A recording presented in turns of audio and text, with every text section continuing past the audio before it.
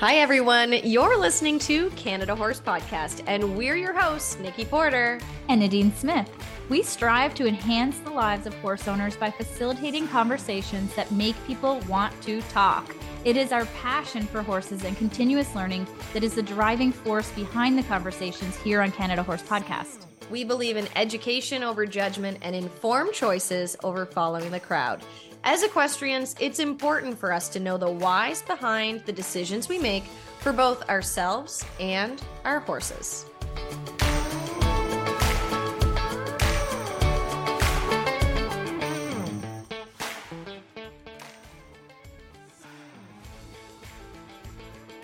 But you don't have to go to the extreme to do better by your horse. And the reason why I now follow people who are on this hunt for more ethical horsemanship is so I can bring it into my already developed world and developing world of horses. I want to be competitive. I want to grow as a rider. I want to grow as an equestrian, and I want my horse to grow as a horse. But I want to have alternatives to those days that I'm sitting there frustrated and I don't have a coach and I don't have somebody sitting there telling me how to do things, so that I don't go to a place that I feel ashamed of later on. Hello, this is episode 48 of Canada Horse Podcast, and we are fired up for this one. Well, at least I know I am. Nadine, what about you? Well, me too, although this might be the first time that you're more fired up than me. I think this discussion is worth having a million times over. And since your post last week prompted us to record this episode, why don't you just share with our listeners what exactly we are going to discuss today? Okay, for sure. So today we're talking about an opportunity for a teachable moment after I came across a blog post written by what I felt, and I think it was pretty clear, was a frustrated trainer and teacher that struck multiple nerves for myself as an educator, coach, and horsewoman for a few reasons.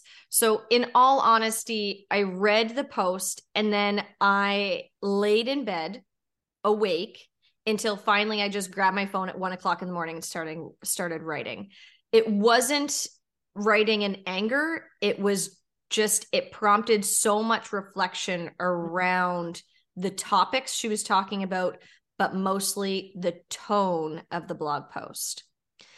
So in my post, I left out a few details because I still needed time to process them, and I didn't want to, turn it into a novel.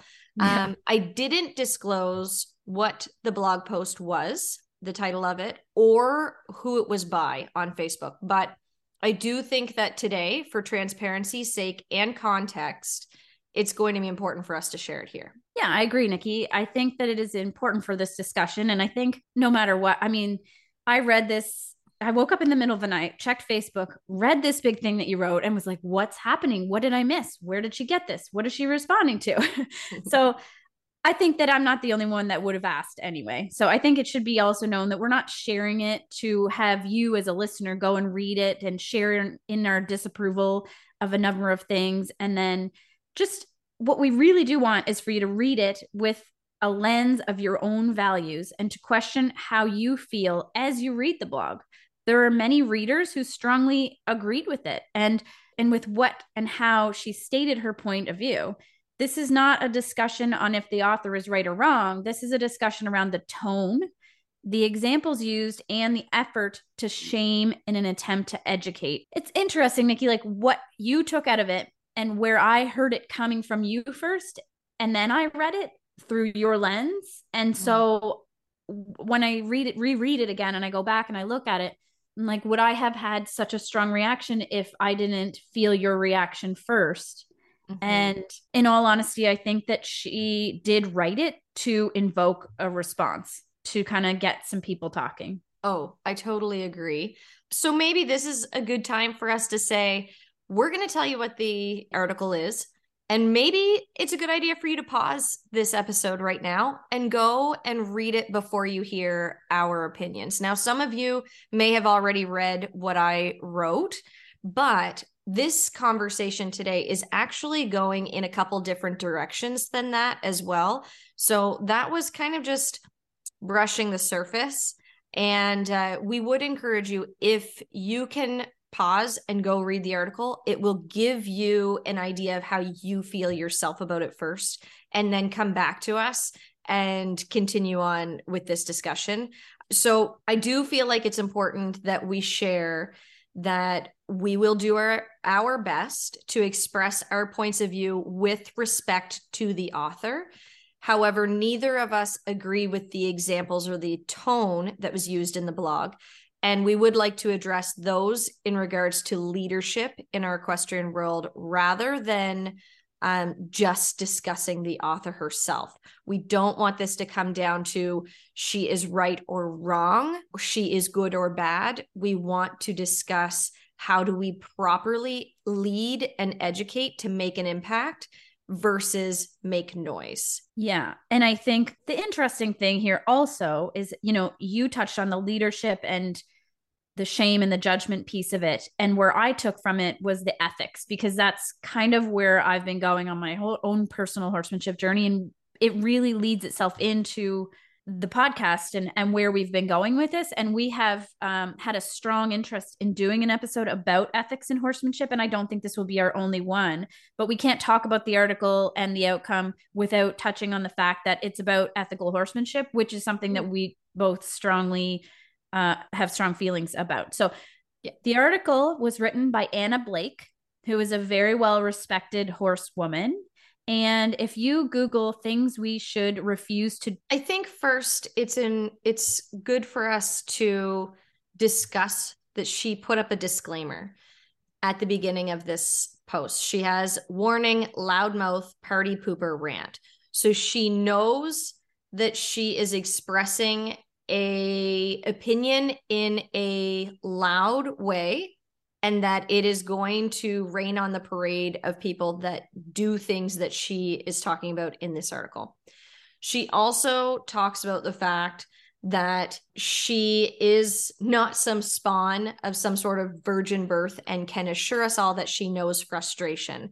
In regard to the post, and I think, Nadine, you can agree with me here, it isn't necessarily so that what she is bringing up that she believes we should refuse to do with our horses.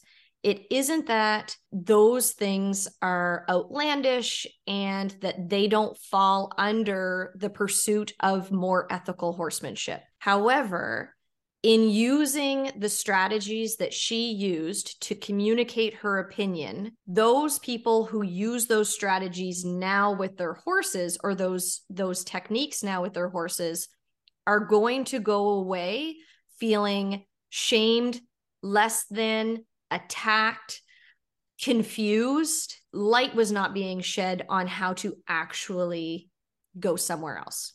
The only alternative method she gave, Nadine, was to focus on your breath. And let me tell you, the amount of people who don't know how to breathe their way through traffic. So I was going to say, even just loping, right?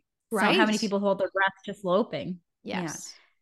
So some of the examples, and I would say the reason why I came across this article was the most triggering example that she used. And it was because someone else had written a response that was very strong to the fact that she used an example of training a horse to be a finished bridle horse.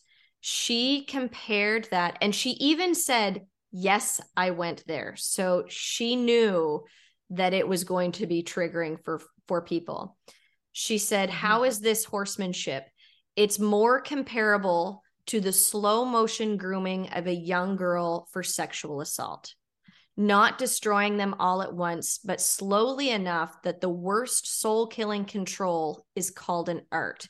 Ignoring the horse's eyes, going black with dread. Yes, I went there.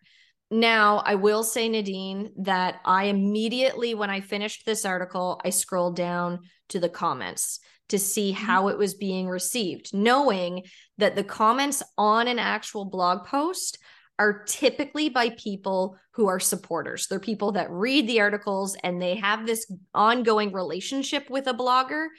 So majority of people were like, heck yeah, great job, and really praising what she was saying, and saying she was brave for doing so in the way that she did.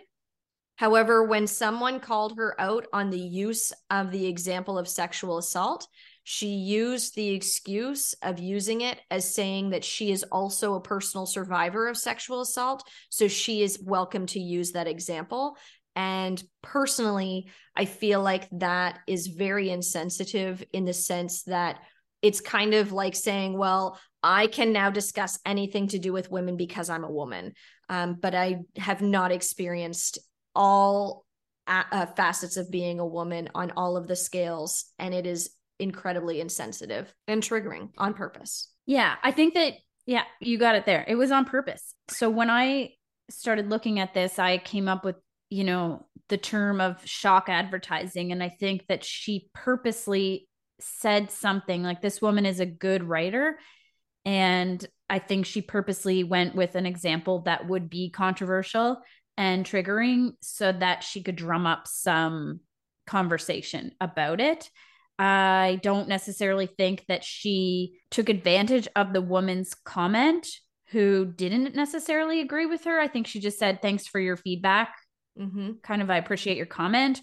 Whereas I think if she was a little more open-minded to touching people and helping evoke some change, she might have continued the conversation with the people that aren't jumping up and clapping for her in support. Yeah. I mean, she used several examples in this article, and it evokes shame. It evokes some regret. Because even if you don't necessarily, even if you haven't had an experience of these specific examples that she used, you start looking back in your own mind going, well, what have I done that was wrong, quotes wrong, that I'm ashamed of, that I should have never done, with my horse, for example. So she uses another example of how she was so great at loading horses and teaching them to load into a trailer that she was ashamed to say that she trained a gelding to get into the death trap. Okay. And that just people should never have put this horse into this death trap of a trailer. And the only reason they wanted it in there was so that in case of emergency that they knew that he would load into it. And I just think there's all sorts of wrong with shaming people that have a horse and have a trailer that's not ideal, even when they're trying to do their best, right? There are other ways we can go around it to encourage them to say, you really should have a situation here where you could get a loan of somebody's trailer or have somebody haul your horse in this situation. Let's teach him to load into something that he feels safe in. I don't feel this is going to help him mentally in any way to teach him to load into this trailer. I think you're better off selling this to somebody who has goats and just rent a trailer when you need it. When you look at the article and the examples that are used, I think that what got me riled up the most was, as an educator, I personally do not feel that educating or expressing an opinion in this way leads to change. I believe that she used the examples on purpose, knowing that they would elicit some emotion and create conversations like we're having right now. However, typically what it does is divide people. It divides people into here, great job, and admiration. People who already admire her saying, great job. Yes, get on your soapbox, versus please teach me more. Because when you shame someone, it closes those doors. It makes them feel like they can't go and ask questions.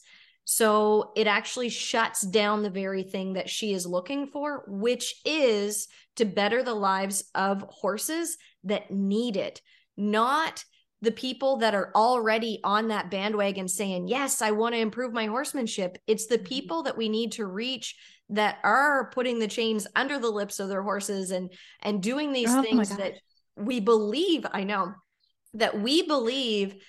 there's alternative ways to handle a horse and to consider a horse, but the people that need to be reached are not going to listen, and this sort of form of education is not going to actually reach the people that need it the most. Yeah, that's really well put. The reason I had the response when you just said putting the chain under the lip is that I had an instant flashback to like doing that one time. And I hadn't even thought of that in years and years and years. Like I thought, when I think about using the chain, I think about over the nose, and that even makes me cringe. And then when you said about under the lip, I was like, oh, I just like had this, yeah, it was like a physical response. Before we go any further, and I know you have a Brene Brown book that I think would be really important to share. Can we just touch on the ethics, what ethics mean, where we sit in this? Because we're very much on a path of trying to be more ethical horse women and really trying to make some change in the world in our own way. Definitely. Okay.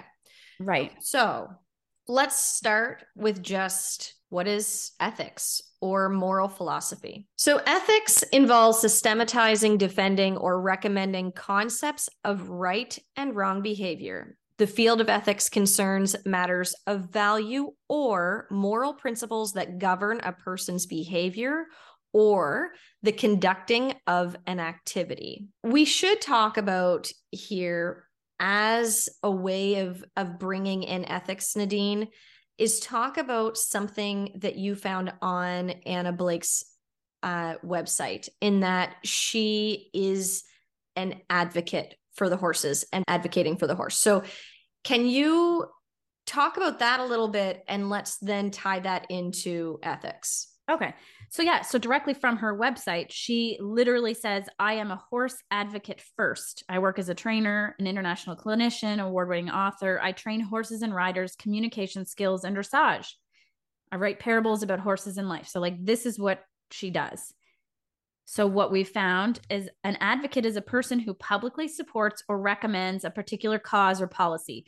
All of us are advocates. All of us are advocates in one way or another, be it for a sports team, for an animal, for rights of any different cause. Our children, our family. Yeah. You don't have to be an outspoken person who goes to protests to be an advocate. You just have to speak up and say what you feel is the right thing and stand up for what you feel is right. I did find in my searching for this episode some qualities of an effective advocate, okay? Because I think this is important. If you're going to call yourself an advocate, you might want to do it in a way that is very effective. So some qualities of an effective advocate are that they always listen and learn. They're deliberate and focus on long-term goals. They value support from others. They are open to different ways to share the message. They have commitment to partner with different and like-minded individuals.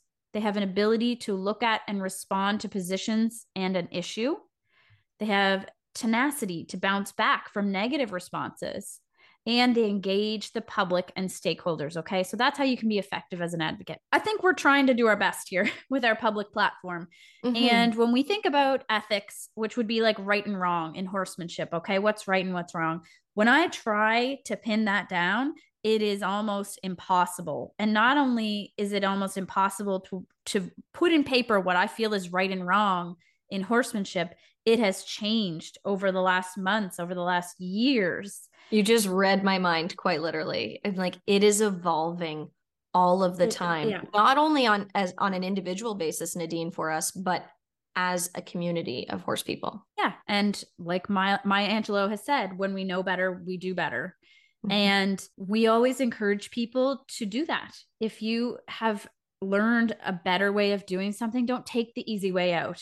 Don't go along with the flow. Don't do something that you know you don't feel is right just because that's what someone else is doing, or that's because what your trainer said to do.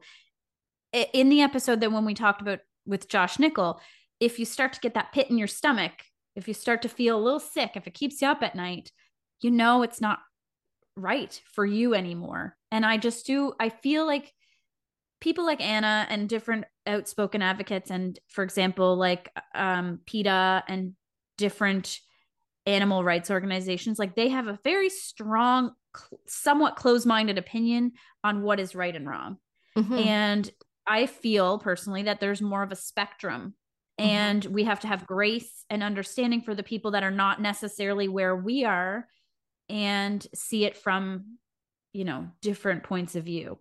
Can I share the example of how I feel I have changed in my horsemanship, Nikki? Remember I called you the other day Yes, and I was please like, this do. Yeah. happened. Yeah. Okay. So we have all wormed our horses, and we've all had a horse that takes it less acceptingly than others. And so my horse, who I've had for almost 5 years, I can't really remember a time worming him that he's had like a crazy reaction, like something that would be, like wild, to where I've needed to pin him down and shove it in his mouth. But the last couple times I've wormed him, I do remember him throwing his head up in the air. I also remember him doing that after getting the Strangles vaccine. Typically, when he gets the Strangles vaccine, he would be sedated because he's had his teeth floated, and they shoot something up their nose. Okay. So this involves the vet coming, grabbing him by the halter and shooting this up, and it's not comfortable.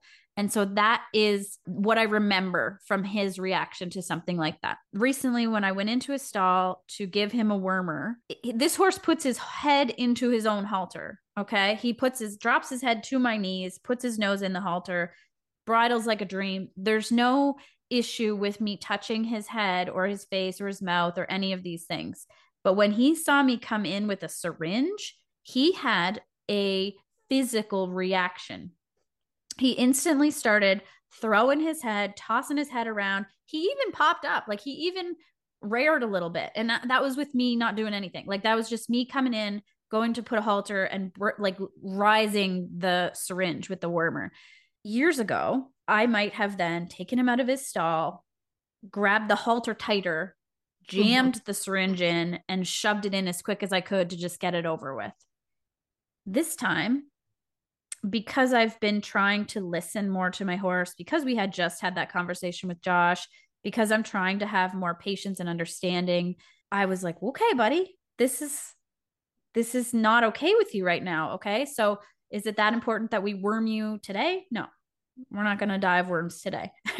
So why don't we stand here and you just look at this wormer? So that's all he did. So I got him. I didn't do anything. I just stood there, let him look at the wormer. A few minutes later, I had him so that he would turn around and he would touch the wormer with his nose. I didn't do anything. I didn't pull his halter. I think I took the halter off of him. Then I went around, brushed him, blanketed him, everything. I didn't leave until I felt like he wasn't looking at me like I was going to stab him with a knife. Like I stayed there until he was like calmer and willing to look at this thing. Then I put it away. Anyway, I ended up, in the end, I put the wormer inside of an apple and I gave it to him that way. Okay. Because I told Mark, and Mark was like, well, that's not going anywhere. You need to figure out a different way to get it into him. So I did, but I don't think that's like the answer for long term. I think the answer for long term is like getting him past this fear and everything. But I guess the whole reason for telling that long story was like, we can change our opinions. We can change our actions. We can go from, at one point, I may have just jammed the wormer in and said the end with it and deal with it in 6 months when I have to worm him again. Versus this time, I'm going to be like, okay, let's take it slow. Let's figure out the problem and figure out a solution. I am so glad you used that example. That is such a beautiful example of little changes that make a big difference in horsemanship. I think sometimes we get lost in the extremist points of view of like, if somebody's all of a sudden going to turn to ethical horsemanship, they're going to throw away their bits and their spurs, and they're going to, never ride with a saddle again, or they're going to switch to other methods that are so opposite of what we do now. And I think it's important for us to recognize that when we are looking to be more ethical with our horses, those changes happen in those small moments like they did with you. And there are extremes. And I do believe that in this article that we're referring to, She is on the side of extreme where she shamed the use of anything other than a snaffle or bitless bridle, whips, and the use of treats without an alternative communication tool being offered other than the use of our breath. So I love that you used that example to show that it isn't, the path that we're on is not throw away all of your tools, but to look at how you're handling your horse on a daily basis and how could you consider them as a being more effectively. Yeah. I think even just looking at our vocabulary, looking at the terms we use is a really good start. And just those micro changes that we can make, anybody can do in any discipline or any corner of the horse culture. We speak to it from our own point of view in our own disciplines, but there are a lot of different disciplines that may use harsher methods, and maybe somebody is in that discipline and they are starting to feel like maybe they don't agree with certain things, but you can still stay in that discipline, do things differently. And I think we found that, right? Do we want to talk about just that little example of the question we got after the episode the other day about reining? Sure. I just think it's like, it's hard for me to have this conversation about ethics and also be a reiner and not talk about what that is. I do think, Nadine, I think this is the piece. This is the piece that's missing in a lot of these conversations. You are about to be open and honest about something to do with our discipline. It's collective. Both of us are in it, along with many, many, many others in the world. We are willing to open up and have this conversation. And that this is where education lies. This is what I truly believe. Carry on. Okay, I'm going to read the thing. Okay, I'm going to read the thing that I read earlier before I say this, because then maybe it will help people when they listen to what we have to say, okay? Yeah. This is an excerpt from a book called The Other Side of Horsemanship by Shelby Dennis. She says, "Now that I've become more aware of the role I played in upholding ineffective and unethical methods of training and caring for horses, I realize that feeling attacked is not the same as being attacked. If factual information causes you discomfort and makes you feel defensive, that is your personal hurdle to overcome, not the problem of someone else. The answer is not trying to hide the sharing of information or trying to cover up potential criticisms of commonly used practices. That halts any potential for growth and keeps us stuck in a mindset that doesn't serve us." She's pretty outspoken on social media, so I would definitely recommend checking her out. But what happened was, one of our listeners sent us a message the other day, and another trainer had posted on social media something to the effect of reining horses being the most shut down of any discipline, or something like that there were more shut down horses in the reining industry than any other discipline. And her thought to me was, well, I'm a bit offended by this. I kind of can't believe that he said that. What do you think? And my response was basically that in the definition of reining, it says that the horse needs to be willfully guided. And there are ways to get a horse to be willfully guided that would lead them to being shut down. And so when in the definition of the sport, the horse has to be completely under control at every moment and appear to have no cues. I can see why there would be a lot of shut down horses. And if you look around at those barns and in the different arenas, you can see a lot of shut down horses. And so I get it. And I do think there are other ways to do it. And I think there are trainers out there who are doing it in a way that allows the horse to have their personality still and allows them to keep their heart and their try and not just feel like they are numbed into nothingness.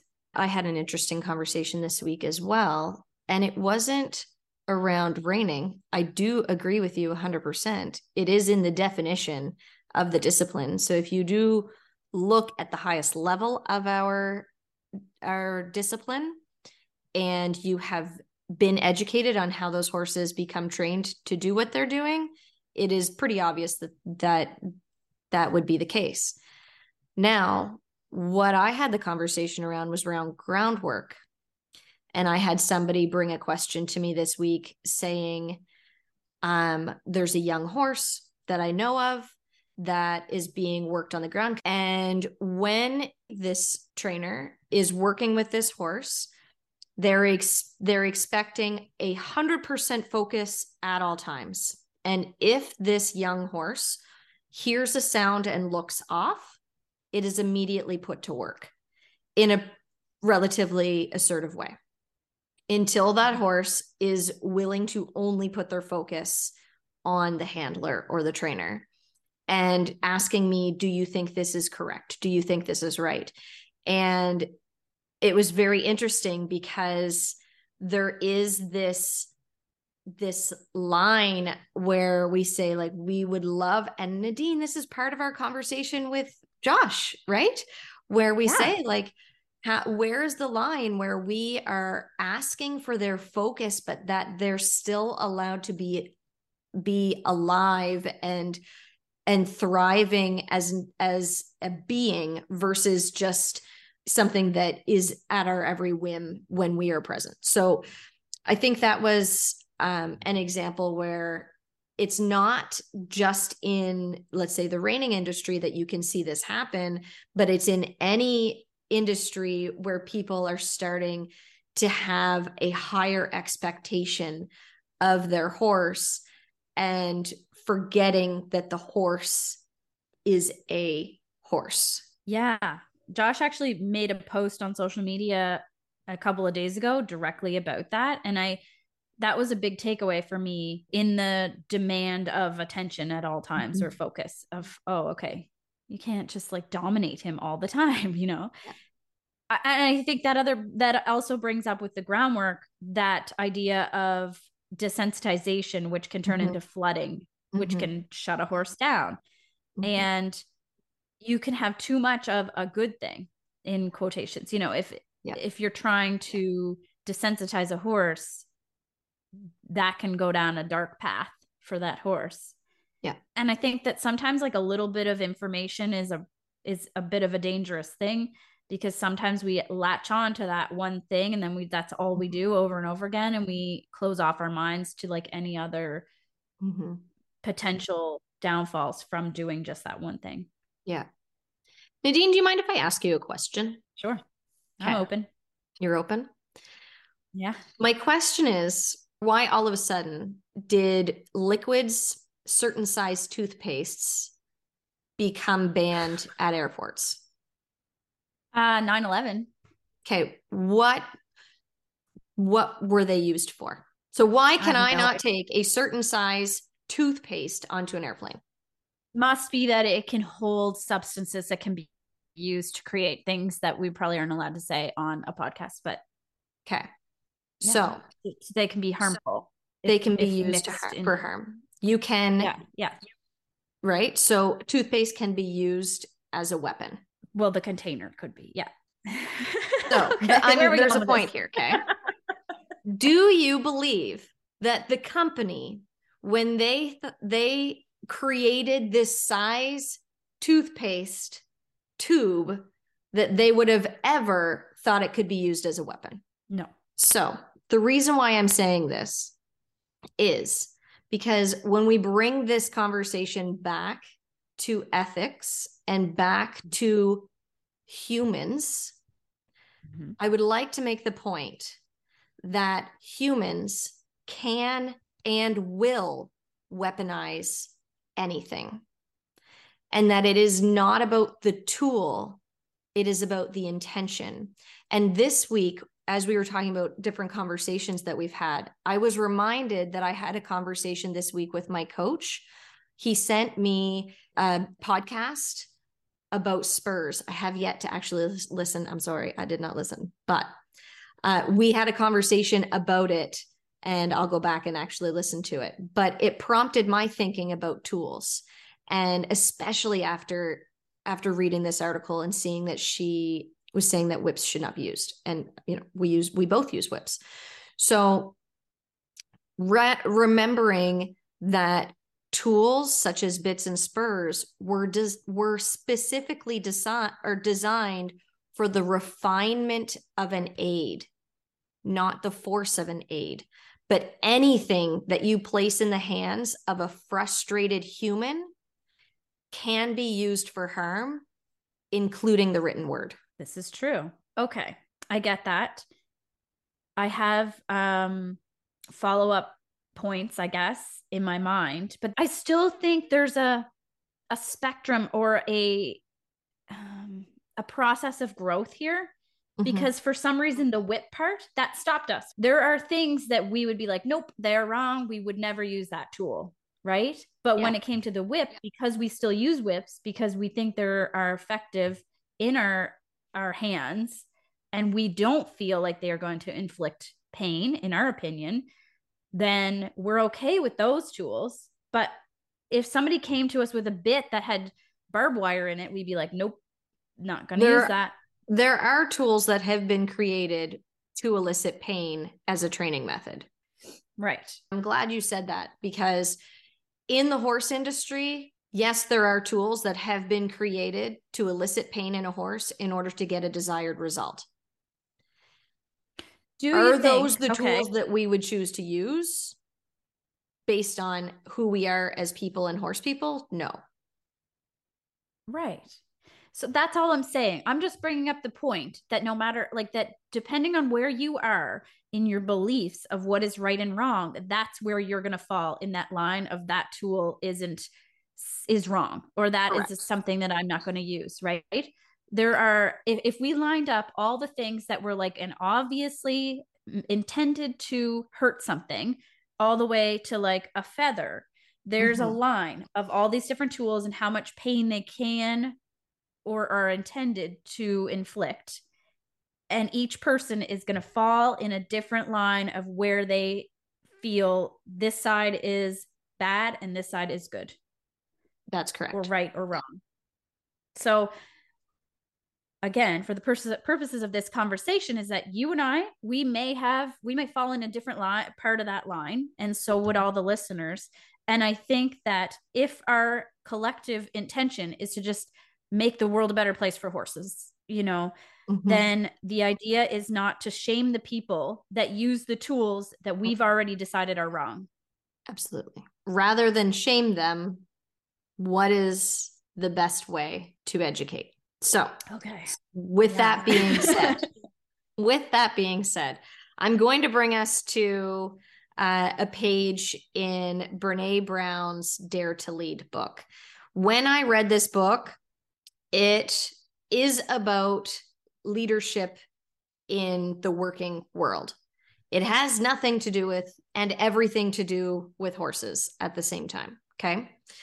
Now, when I read this, I am reading this today as leadership of people who also lead horses.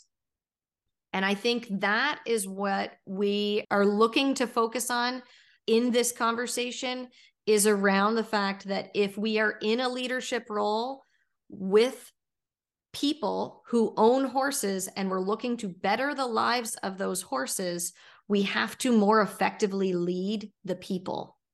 And we have to have the same values in our leadership with people as we do with our horses.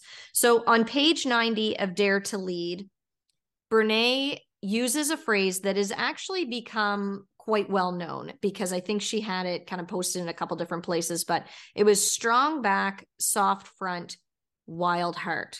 And when I read that at the very first time I read it, I was like, yeah, that feels really good.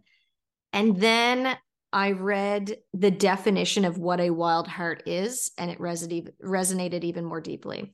I'm going to read to you just a little blurb from the bottom of this page. So it says, for me, that strong back is grounded confidence and boundaries.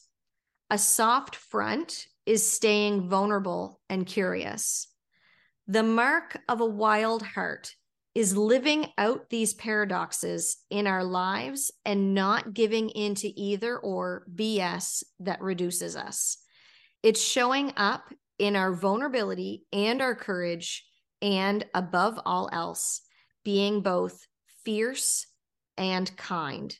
And I think that is what the missing piece to Anna Blake's message was in her efforts to say, I believe this.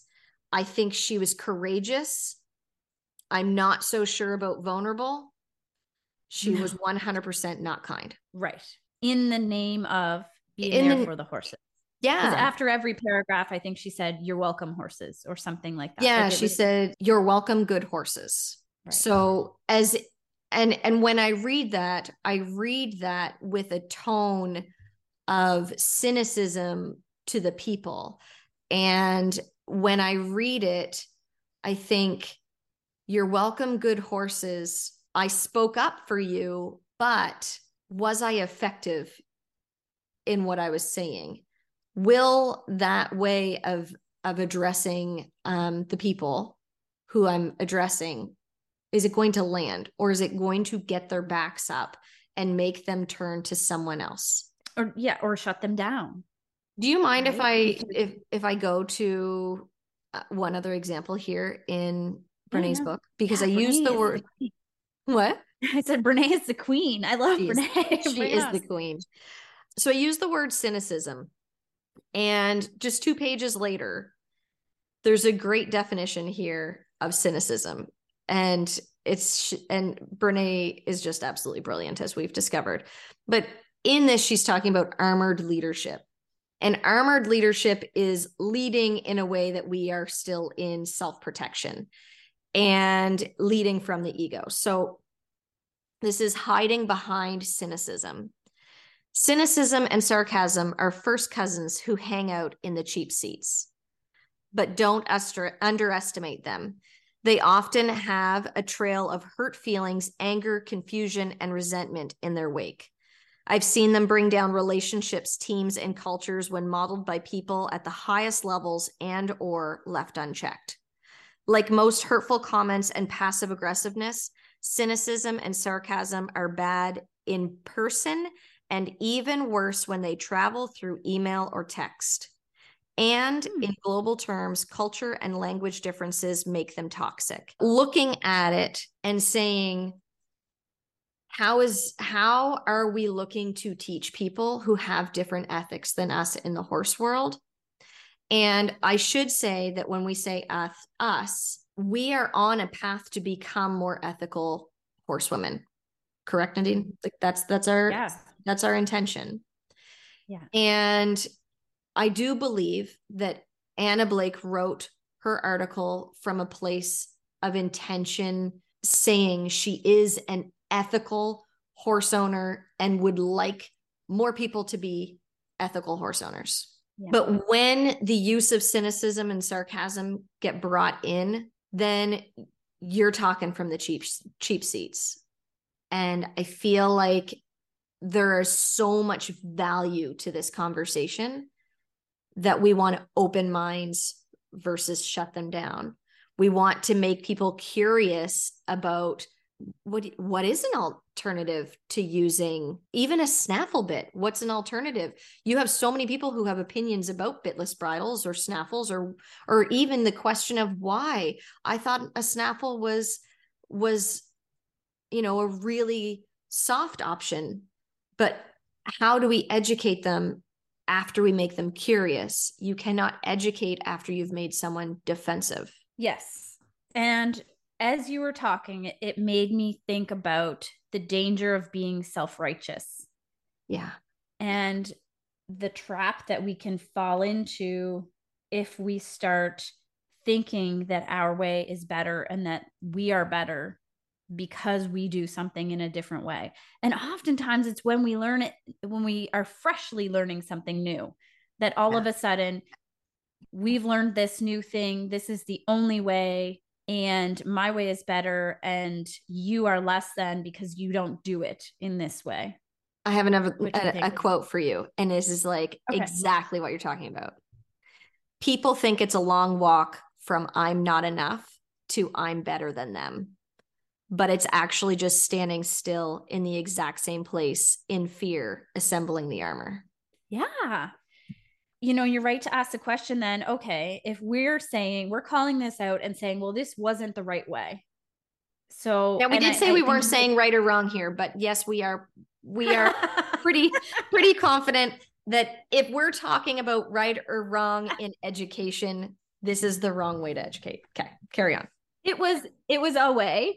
And literally in the first paragraph, she talked about how she hoped that it created some conversation. So I think like that was her intention. And, respect to Anna Blake, because she's a very, very good horsewoman. But if we're going on, okay, well, what could these coaches and trainers do? What can we, as people who have a platform and we're talking to, I don't know, 20 people and my mom on this podcast, what else can we do? And you mentioned making people curious. And I think just bringing up the fact that there are alternatives that could make it better for your horse, or that saying sometimes if you take, what is the way it goes? Take the time it takes so it can take less time. Sometimes it's just not rushing the thing. It's not jamming the wormer down your horse's throat. It's taking the time to get them used to that thing. Or whatever that situation may be. Sometimes it's just allowing more patience and grace to the horse. Sometimes it's just watching them and not forcing them. So you have me on apparently you have me on a kick of just referring to books that I have sitting on my table here. You had mentioned Shelby Dennis earlier in the episode, and I have her book here called The Other Side of Horsemanship. And when I wrote my response to this article, it was with the idea of if we are supposed to be teaching our horses with patience, what are we teaching equestrians when we are not using that same method with them? And I happened to just open up to page 149 or 249 in this book, and in bold, she wrote, "Horses take time to learn, and they all grow at different rates. The same goes for humans. We all have unique problems, and it's demotivating and unproductive to compare yourself to others." I love that. And she's Canadian. She's here on the West Coast, and she does some big things on social media. And I have said to you before that I would like to have Shelby on the podcast. I'm a little bit scared of her because she's very outspoken. I think that she makes some very good points. And just, going back to that quote that I had mentioned of hers earlier, that sometimes these things can make us feel uncomfortable and defensive, but they make us think, right? They shouldn't necessarily make us feel ashamed or less than, right? There's a difference. I think that wraps it up quite well too. Okay, go ahead with your next point. I was just going to say that I think if people are looking for places in the online space or different people who are advocating for the horse and just being open about what does ethical horsemanship look like? It looks like being curious about other alternatives and options. And so I was going to say, we have Shelby Dennis, who's very open on social media. We also have Jay Duke, who we've spoken about having on the podcast as well. And he has a Facebook group called Safe Horse. And within that, he's from the hunter jumper world. And he and others within that platform are bringing up different practices that have been done for years and just accepted for years within their industry as being unethical, and saying like, maybe we should start questioning this a little bit. Why do we do it?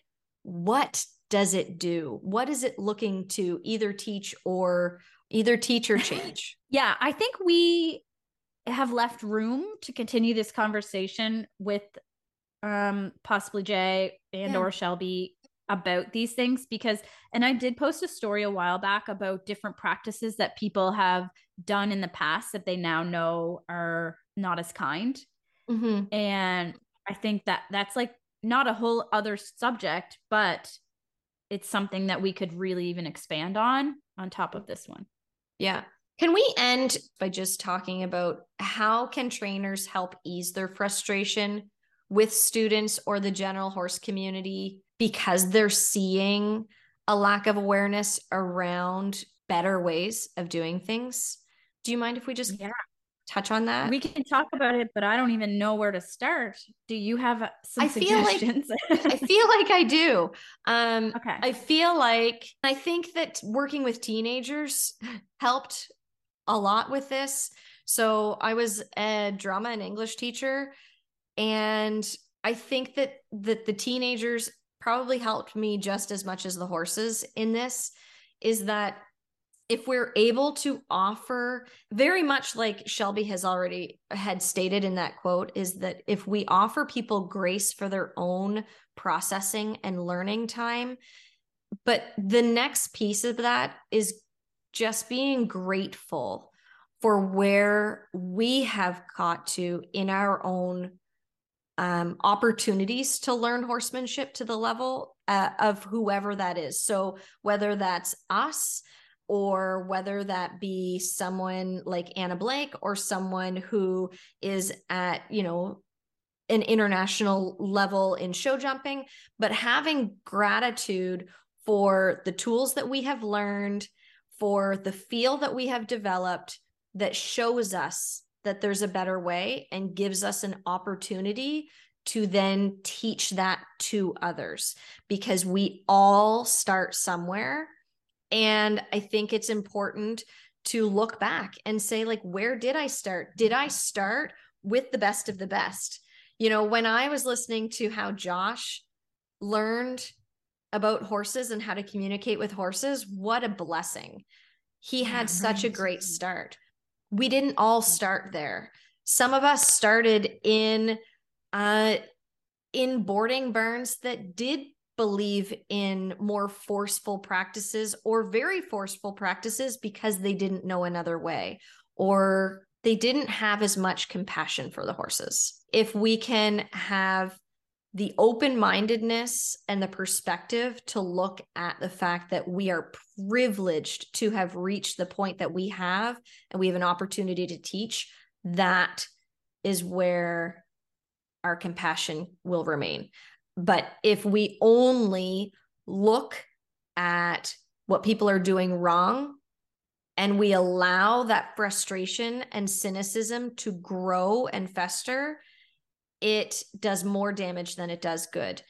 It shuts people off from the very people who are able to show them alternative methods. And from a student standpoint, not being a teacher or coach or trainer, I think that the people that I respect most are the people that are willing to learn from others, are the people that are open-minded. We know a couple personally, and we have been very fortunate to have gotten to know a little bit some of these guys that are at the top of the game, like Andrea Fapani, who created, with Too Tall, this whole symposium based on learning from each other and being open to different methods. And I think if you show as a coach or trainer that you're willing to be open-minded and willing to take a look at the way that you do things and see where you can change that to be better for the horse, to make it easier to explain to students, to be able to explain why we do these certain things now versus the way they did it 20 years ago, that it shows that you are willing to evolve. Mm-hmm. And therefore, so can we. I agree. Okay. I feel like this podcast episode has been one that I've wanted to do for a really long time, and talk about coming full circle, because when we talk about these things, it brings me back to the reason why I was so passionate about wanting to start this. And it was the things that I would see on social media. I don't know why, but I have this memory of people posting this image, this side-by-side image of, this is the way you do your leg straps. And the look on my face when I see people tie their leg straps in this way. And it just gave me some sort of feeling like that is not the way that you show people the way, like the proper way to do something. Mm-hmm. That is the way you make people feel ashamed that they didn't already know. Mm-hmm. Or to make them think that that's the only way. Because I've said before, I took all the leg straps off my blankets and bought blankets that don't have any because I don't like them. So, and I live next to a wind farm, and it's simply not an option.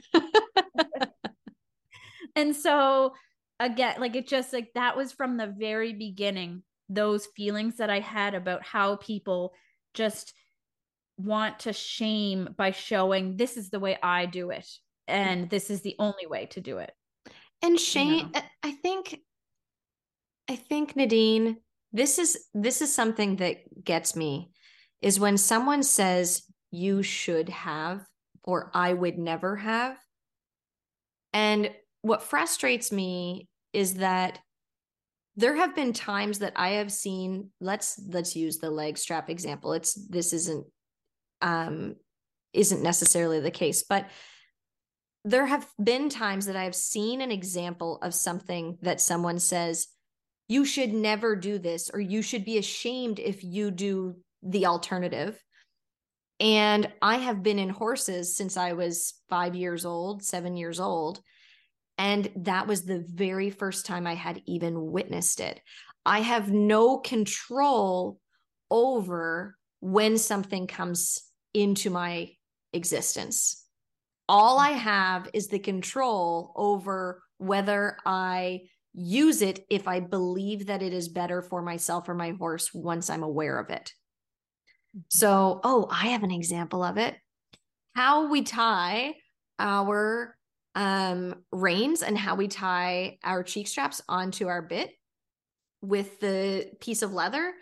I saw it on Yellowstone for the first time of all places. And then, I was like, oh, this is really cool. And people are like, how have you not seen that till now? I'm like, I have no idea how I have not seen that or been taught that up to this point. I think many of us were in the same spot, especially because, like maybe the way they do it out in the West is maybe different than we do it here in the East, or we just, we're not real cowboys. I don't know. But in rip size. Yeah. But I think, a lot of us are literally judging people for something they have zero control over. And that's not fair. It doesn't matter. It doesn't matter. Doesn't matter. Yeah. Yeah. Okay. This has been a great episode. I'm happy. I feel like we could just keep going. There's so much to it. And honestly, Nadine, I'm really glad that you and I were able to sit down and have this conversation openly and honestly, and recognizing that, we all make mistakes and we all go against our values in some sort of ways, or our ethics in some sort of ways. And we not only do we need to hold ourselves accountable, but we don't need to attach ourselves to the shame of it. We need to look for, okay, if I didn't know better, then how do I know better in the future? So it's people like Anna Blake who, when she says that we should be communicating with our horses to do all these things from our breath, I would love for her to be sitting there and pouring all of that frustration into educating us about our breath and about how that communicates with our horses, versus shaming people for doing things that they feel in that moment like it is their only alternative. Yeah. And I think, some people did comment about that, and her response was, like, come to my site and figure it out. I have lots of videos and lots of information on how to do that. It's just not super reasonable, like, to shout out all of these problems and then just have a singular response to it. Mm-hmm. But there are people to follow. And I think that more than ever, I think it's like, go with your gut, go with your intuition, and allow yourself to just be open-minded and to change. Mm-hmm. Yeah. Okay. Well, thanks, Nadine. Do you feel better? Do you feel better that you got it all out now? No, I don't even think I have it all out. But no, I do feel better. I'm glad that we sat down for the discussion. And I hope that it just opens up more conversations in a friendlier, kinder way. Maybe we should say this, Nadine. I think that what Anna Blake was writing about, in the sense of looking for alternatives, is not wrong. We should always be looking for alternatives in the effort to consider the horse more. But we also need to consider the humans, because they are the avenue. I agree. And I think what we'll do is just in our notes, we'll try to put a couple links in our posts when we make them, just maybe some links to some horse coaches, trainers who we feel are doing the part of, considering the horse a little bit more, in case anybody is interested in diving down that path. Do you mind if I make one more point? Yeah, go ahead. I know this is terrible. I feel like people who, let's say there's somebody listening who is very involved in the reining industry, and they're listening to this episode. I think there's a fear that these sort of conversations will induce extremisms where people go all or nothing, and they're like, okay, this is wrong. I need to now, I need to swear off reining because of A, B, C, or D. We are in this discipline. I have been going through these conversations with myself and saying, like, what are my values and what is the discipline I've chosen and why have I chosen it and what is it teaching me? And, how does it allow me to show up for my horse and myself as an equestrian? And what I think we need to be able to express is that you don't have to go to the extreme. You're welcome to, but you don't have to go to the extreme to do better by your horse. And the reason why I now follow people who are on this hunt for more ethical horsemanship is so I can bring it into my already developed world and developing world of horses. I want to be competitive. I want to grow as a rider. I want to grow as an equestrian, and I want my horse to grow as a horse. But I want to have alternatives to those days that I'm sitting there frustrated and I don't have a coach and I don't have somebody sitting there telling me how to do things, so that I don't go to a place that I feel ashamed of later on. That is, I think, the most important reason why all of these people who are putting their efforts into more ethical horsemanship, why it's so important that they do that and why we follow it no matter what we're doing. It gives us alternatives when we feel like I think that's our a backs great are point. against the wall. Yeah, I'm glad you brought that up at the end. And maybe we didn't quite make that point clear enough when we were talking about the reining earlier, but yeah, it doesn't have to be extremes.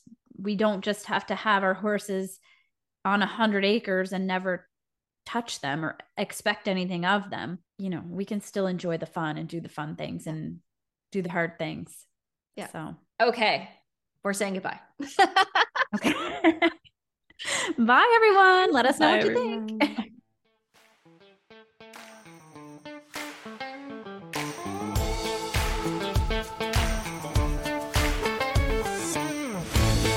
Thanks for listening today. If you enjoyed today's episode, the best way to send us some love is by sharing about Canada Horse Podcast with your friends, finding us on Instagram, and leaving a review is always appreciated.